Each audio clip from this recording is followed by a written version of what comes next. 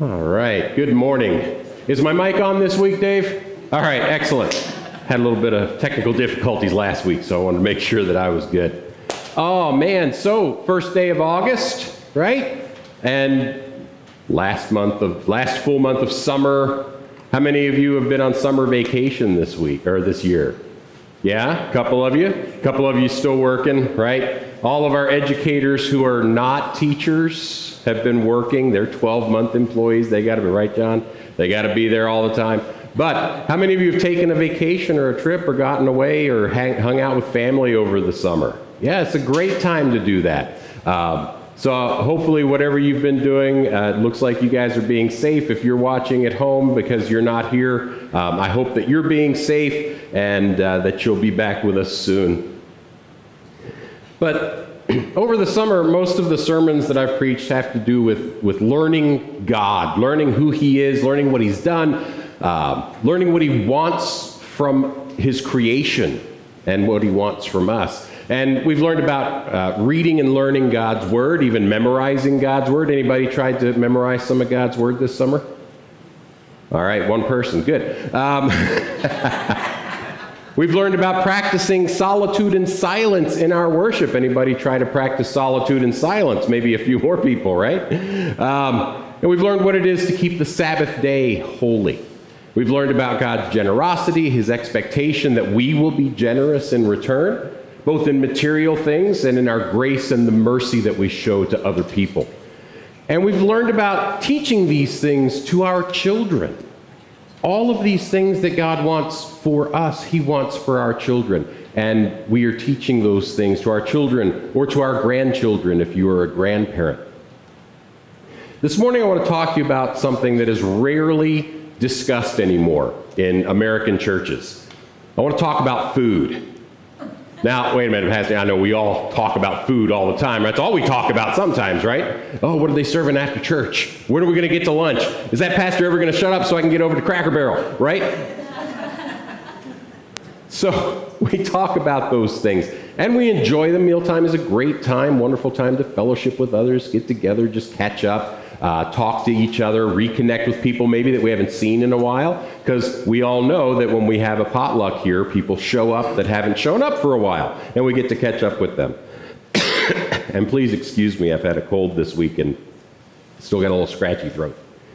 What I want to talk about this morning, though, is kind of anti-food. I want to talk about fasting. I hear them cry in their hearts, don't talk about fasting! I know, I hear it in your hearts, I hear it in your souls. We don't talk about fasting very much, do we? I mean, we don't like to think about it, we don't like to talk about it, and I think it's because we don't understand it. What is the purpose of fasting? How do I fast? When do I fast? Do we really have to fast? We don't know, and that's because we don't talk about it in our churches. So I want to talk about it this morning. And I'm not saying that I want you all to fast. I'm not saying that you need to go out and do this tomorrow. But I want you to learn about it so that you have a better understanding. So the dictionary defines fasting as abstaining from all or some kinds of food or drink, especially as religious observance. And today, people fast for a variety of reasons, not just for religious purposes. Diabetics often are asked to fast overnight and then go and take what they call fasting blood sugars so they can see how their body is performing, if your body is processing, the carbohydrates and sugars and things like that. And some people use what they call intermittent fasting. And that's kind of fasting here and there to try to lose weight. They disrupt the intake of food. It kind of tricks your body and kind of puts you in this mode where your body will start burning carbohydrates and fat, and you can lose some weight. And sometimes that's on alternate days, right? So you eat on Sunday, Tuesday, Thursday, and Friday, and then you fast the other days. Sometimes we really severely restrict caloric intake on certain days. But there are all kinds of intermittent fasting that people use for losing weight. And one type of fast that's popular among Christians is this fast called the Daniel fast. Has anybody ever heard of the Daniel fast? So the idea from the Daniel fast comes from the book of Daniel. Daniel and his friends, they've been taken exiled to Babylon, right? So they're now living in the house of the king. And they were put in with a bunch of other smart, young, fit men from all over the place, all these people that the king has captured and brought. He wanted the best and the brightest and the strongest and the smartest people around him. And they were instructed to eat the king's food for a period of time, and then they were going to be brought to the king. The king would kind of do an interview with them or a test for them to see if they were going to be part of the king's inner circle there. And some of the food they were instructed to eat fell under the category of what Daniel and his friends would consider unclean, right? They were Israelites, they were Hebrews, and God, in his commandments, has made certain foods unclean. So Daniel and his friends asked the jailer, not the jailer, kind of, the caregiver, the caretaker. They say, give us nothing but vegetables and water to eat. And the word vegetables here, just in case you're wondering, means food grown from seeds. So you're talking about legumes and nuts and things like that. So Daniel makes a deal that they're going to be fed nothing but vegetables for 10 days. And if after 10 days they look horrible, or they look emaciated, or they look worse than the other men that are there, then we will do what you tell us to do. And Daniel 1:15 says, at the end of 10 days, it was seen that they were better in appearance and fatter in flesh than all the youths who ate the king's food, all of these meats and protein-rich things that really built their bodies up. And Daniel and his friends looked better than they did. And interestingly, in 2010, the University of Memphis conducted a study on the Daniel fast. They brought a bunch of people together, they had them do this Daniel fast, and they concluded that not only was the fast well tolerated, because it wasn't a hunger fast, it was just cutting out certain foods, and it was well tolerated by men and women, so your whole family could do this. It also improved several risk factors for metabolic and cardiovascular disease, including reducing high blood pressure, reducing blood sugar levels, reducing bad cholesterol levels. And the subjects of the study reported getting fuller faster on the Daniel fast because of the high fiber and low carbohydrate intake. So they got in more fiber, they got in more protein with legumes and nuts and things like that, and they felt fuller faster, which meant that they didn't have to eat as much. And the fast in Daniel is what we would call a partial fast. Not that you don't eat anything, but you only eat certain things, you cut other things out. I think a couple of people here are doing the ketogenic or the keto diet, where you cut out most carbs and you increase like fat and protein, and that is supposed to help you lose weight. Anybody doing that keto? How's it going?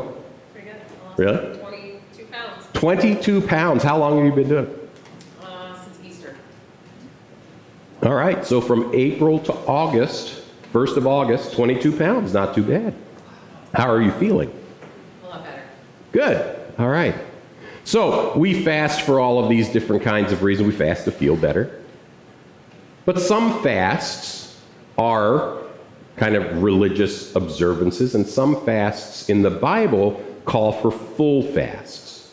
And those are things where the person fasts all food. They might drink water. Water might be the only thing they have. And in the Old Testament, there are many mentions of fasting. We find an individual fasting for personal reasons. In 2 Samuel chapter 12, the prophet Nathan confronts King David about his murder of Uriah the Hittite.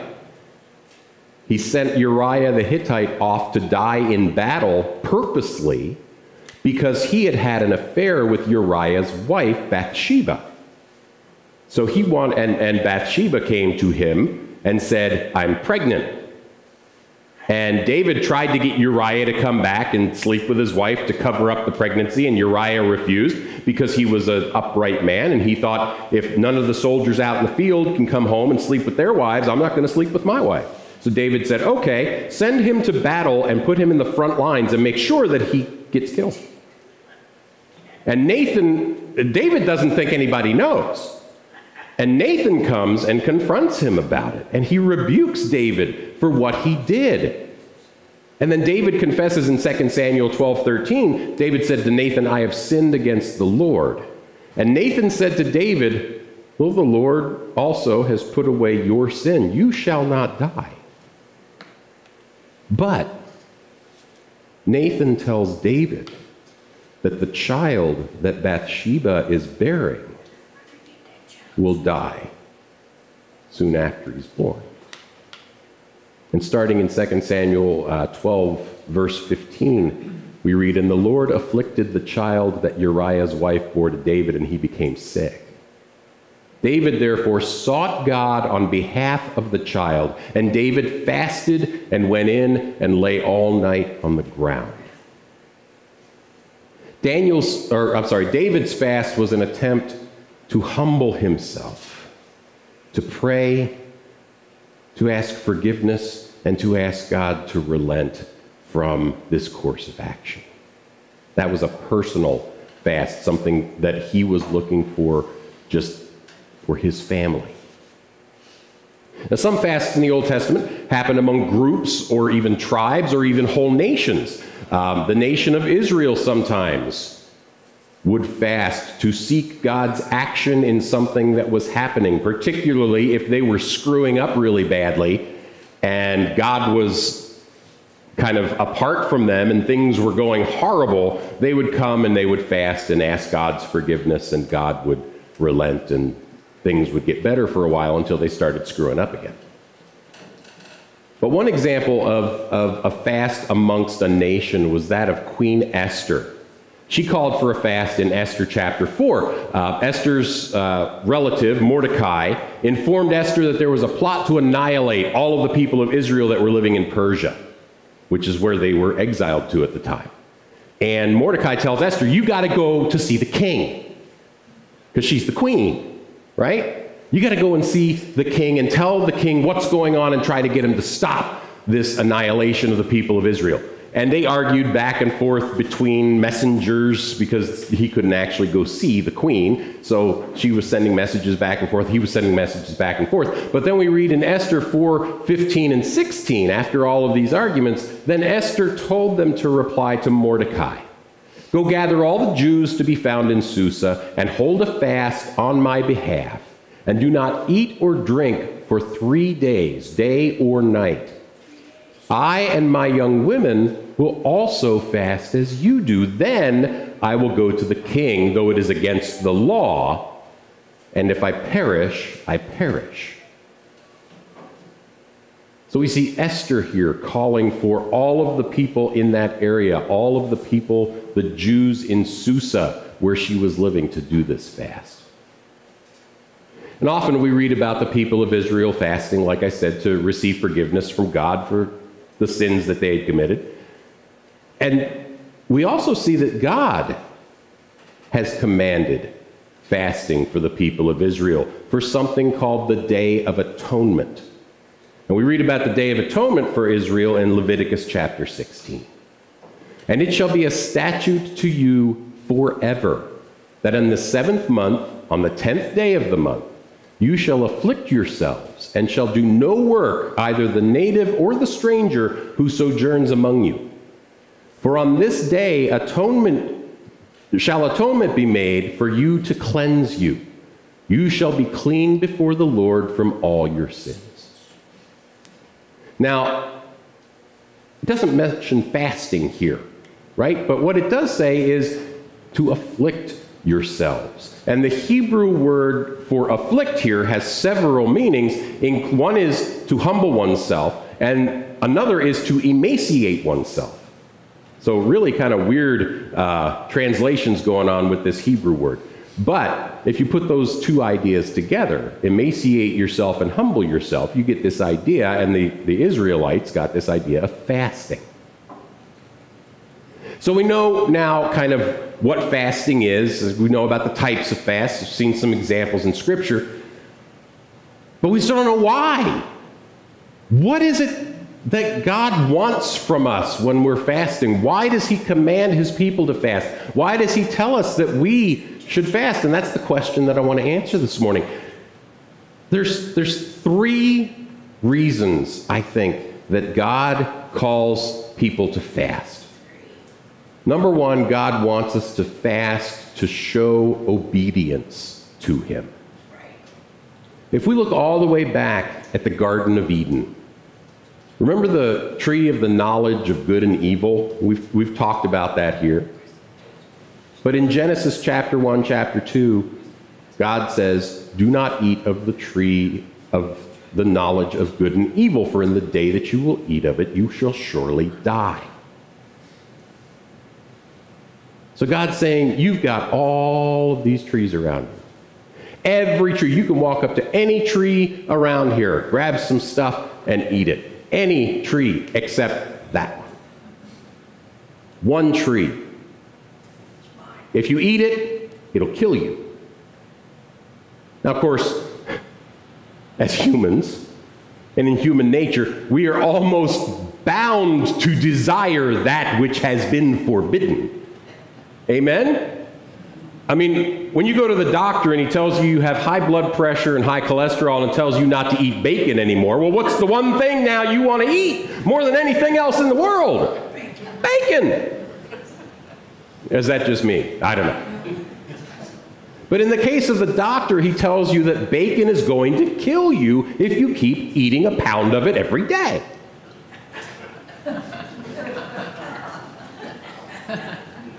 And that's probably true. I'm going to test that theory a little bit. But see, in the case of God's prohibition, he tells Adam and Eve that they will die if they eat from the fruit of this one tree. Now, we don't know what that fruit was. You know, all the artists say it was an apple. I don't know if it was an apple or not. It might have been a fruit that was exclusive to that one tree, and we'll never know what it was. But Satan knows human nature, doesn't he? Satan knows that if he can get me to eat a pound of bacon every day, I'll die.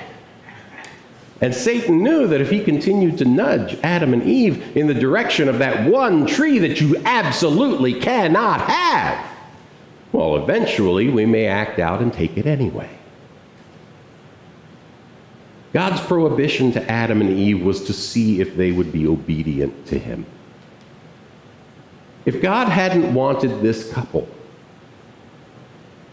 to obey this one command, I'm not sure he would have put that tree in that garden in the first place. I mean, think about it. I'm going to give you everything, and then I'm going to put one little thing here and tell you not to do it.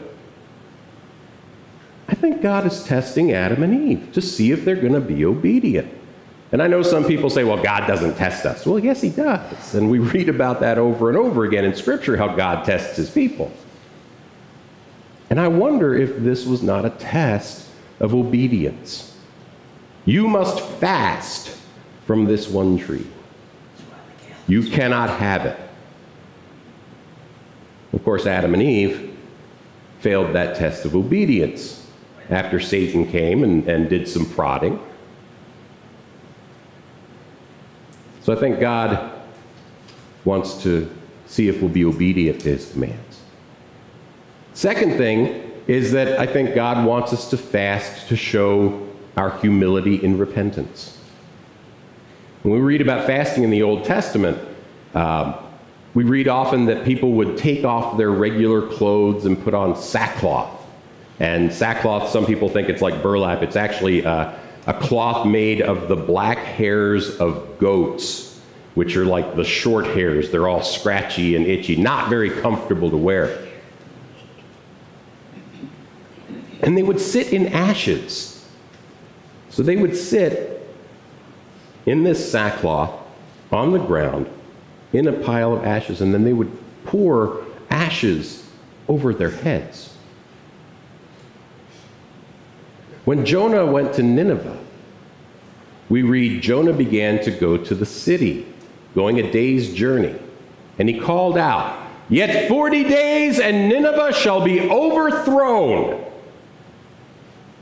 And the people of Nineveh believed God. They called for a fast and put on sackcloth, from the greatest of them to the least of them. Now, I want to point something out here. There is nothing in Jonah's message, "Yet 40 days and Nineveh shall be overthrown." There is nothing in that message to suggest that Nineveh has any chance of this not happening. This is a pretty definite statement. 40 days and you're dead is basically what Noah's saying here. But the people of Nineveh, sinful as they were, knew God. The people of Nineveh knew that they weren't living the way that God wanted them to live. And they understood his mercy. They understood that God is merciful.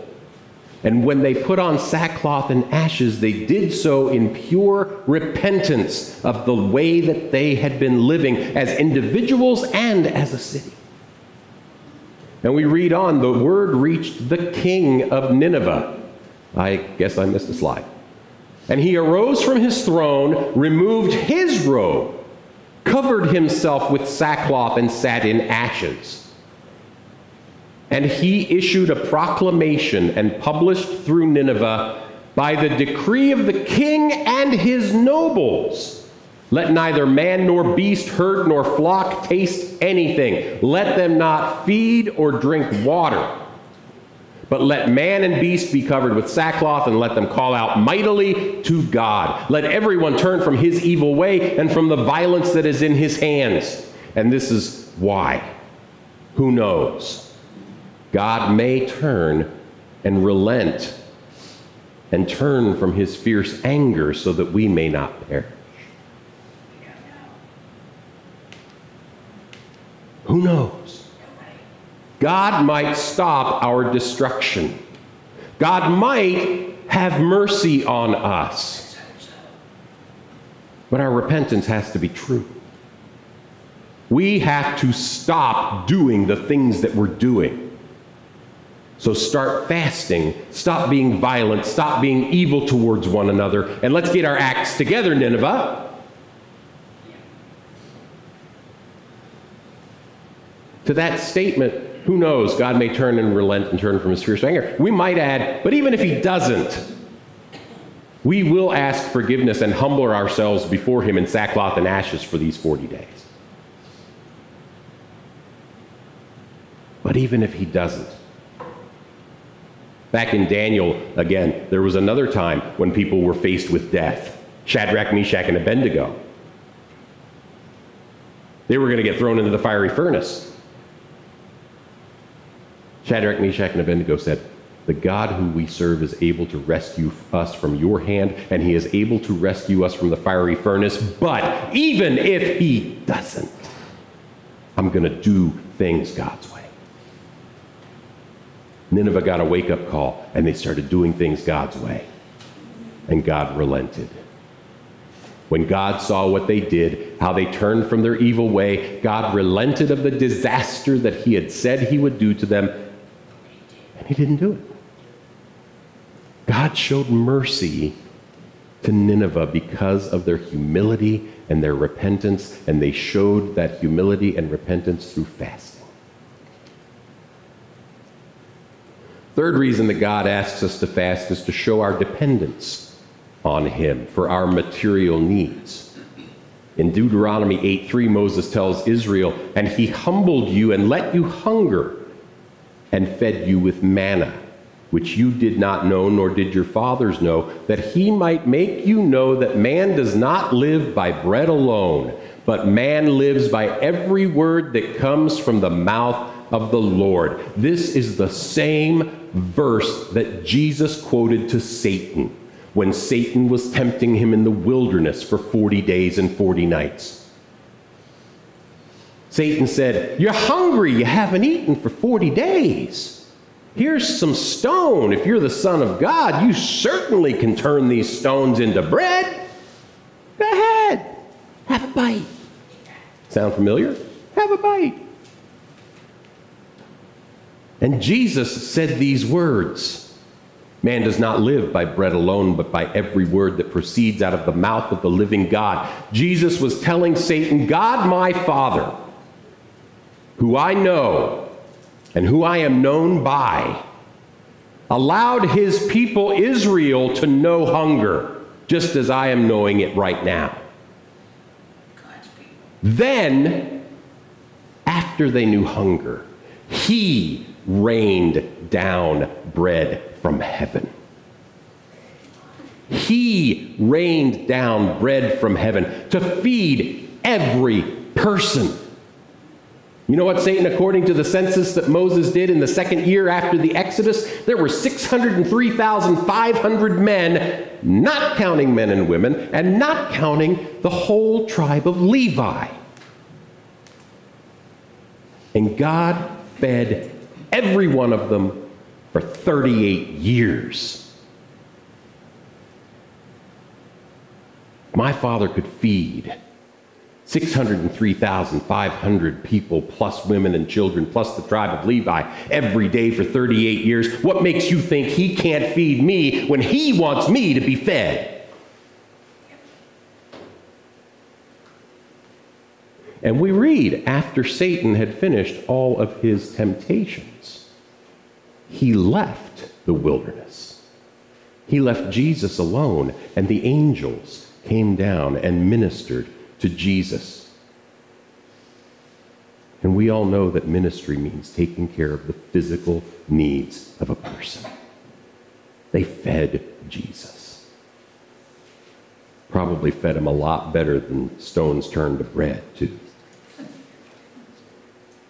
When we think about fasting, which we really don't think too often about if we're being honest, if we think about it at all, but when we think about fasting, we ought to think about our journey with Jesus Christ. We ought to think about the way he lived. He lived in obedience to God the Father. He lived in humility. He lived in dependence on God for his physical and his spiritual needs. Let me tell you what Jesus did. Jesus hungered for God more than anything else. And when we think of fasting and we think of it as a chore, as some sort of requirement, as some sort of checkbox that we should be doing, we forget the reason for fasting. Because we don't think about all of the amazing things that God has done for us, is doing for us, and will do for us.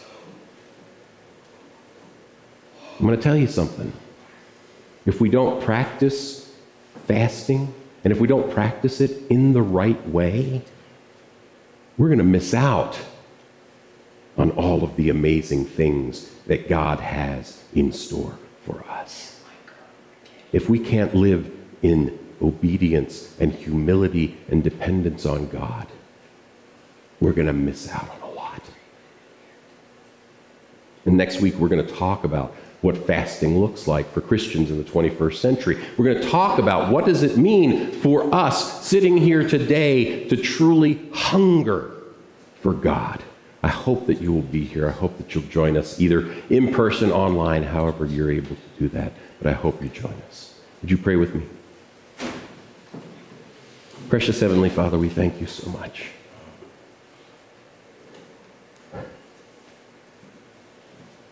We thank you for everything.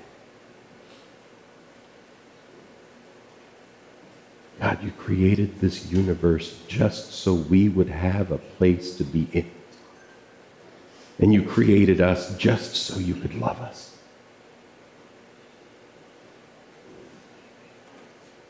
Father, open our hearts and our minds.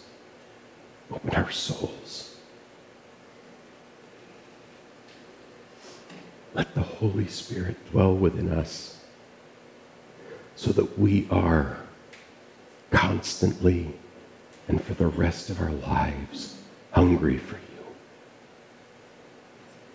Father, show us how to be obedient and humble and dependent on you. We thank you for all these things in the name of Jesus Christ, our Lord and Savior. Amen. This morning, Dean Shank will be leading our communion service, and after communion, the praise team will come up and lead us in a final time of worship with music. Dean?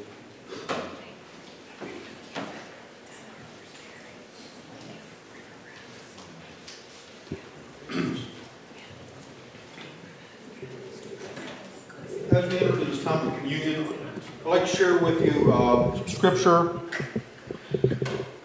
Matthew 26, starting in verse 17, which talks about the Lord's Supper.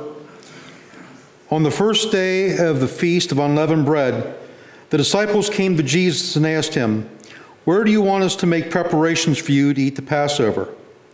He replied, "Go into the city to a certain man and tell him, 'The teacher says, my appointed time is near. I'm going to celebrate the Passover with my disciples at your house.'" So the disciples did as Jesus had directed them and prepared the Passover. When evening came, Jesus was reclining at the table with the 12. And while they were eating, he said, "I tell you the truth, one of you will betray me." They were very sad and began to say to him one after the other, "Surely not I, Lord." Jesus replied, "The one who has dipped his hand into the bowl with me will betray me. The Son of Man will go just as it is written about him. But woe to that man who betrays the Son of Man. It would be better for him if he had not been born." Then Judas, the one who would betray him, said, "Surely not I, Rabbi." Jesus answered, "Yes, it is you." While they were eating, Jesus took bread, gave thanks, and broke it, and gave it to the disciples, saying, "Take and eat. This is my body." Then he took the cup, gave thanks, and offered it to them, saying, "Drink from it, all of you. This is my blood of the covenant, which is poured out for many for the forgiveness of sins. I tell you, I will not drink of this fruit of the vine from now on until that day when I drink it anew with you in my Father's kingdom." And when they sung a hymn, they went out to the Mount of Olives. So we see here in the next to the last verse, Jesus is fasting from the fruit of the vine till he can partake of it again with all of us in his Father's home in heaven. At this time, will Deacon Geis come up, join me? What we're going to do, we're going to have a quiet time of reflection, and then I'm going to ask you to come up, and we have the wafer and the cup together. Just come up and get one and go back to your seats. Then we'll together partake of the wafer and then again of the cup. First of all, let's just take a few minutes to just pray and reflect. If there's anything you need to work out with God, feel free to do so. Examine yourselves. Ask for forgiveness if you need forgiveness. Ask for strength if you need strength. Comfort, whatever you need. We'll take a minute or two to do that, and then I'll call you to come up for the cup and the bread.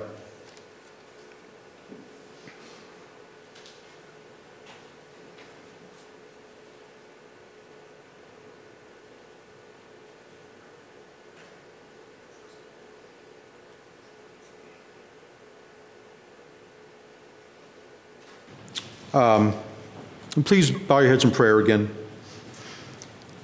Heavenly Father, we thank you for sending your Son Jesus down to earth to have his body broken on the cross for our sins.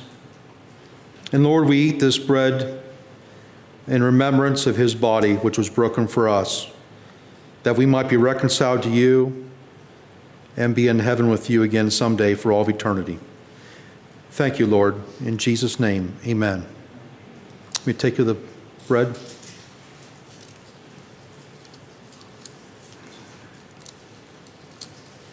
All right, before we partake of the cup, will you please join me in prayer again? Heavenly Father, we thank you that in sacrifice in Jesus on the cross for our sins, we thank you for his shed blood that washes away our sins and makes us white as snow. For, Lord, with man, it is impossible to please you and to be reconciled to you. But Lord, with you, all things are possible through the shed blood of Jesus Christ. And we thank you and praise you for that, Lord. For you alone are worthy of all glory, honor, and praise. Thank you, Lord. In Jesus' name we pray. Amen.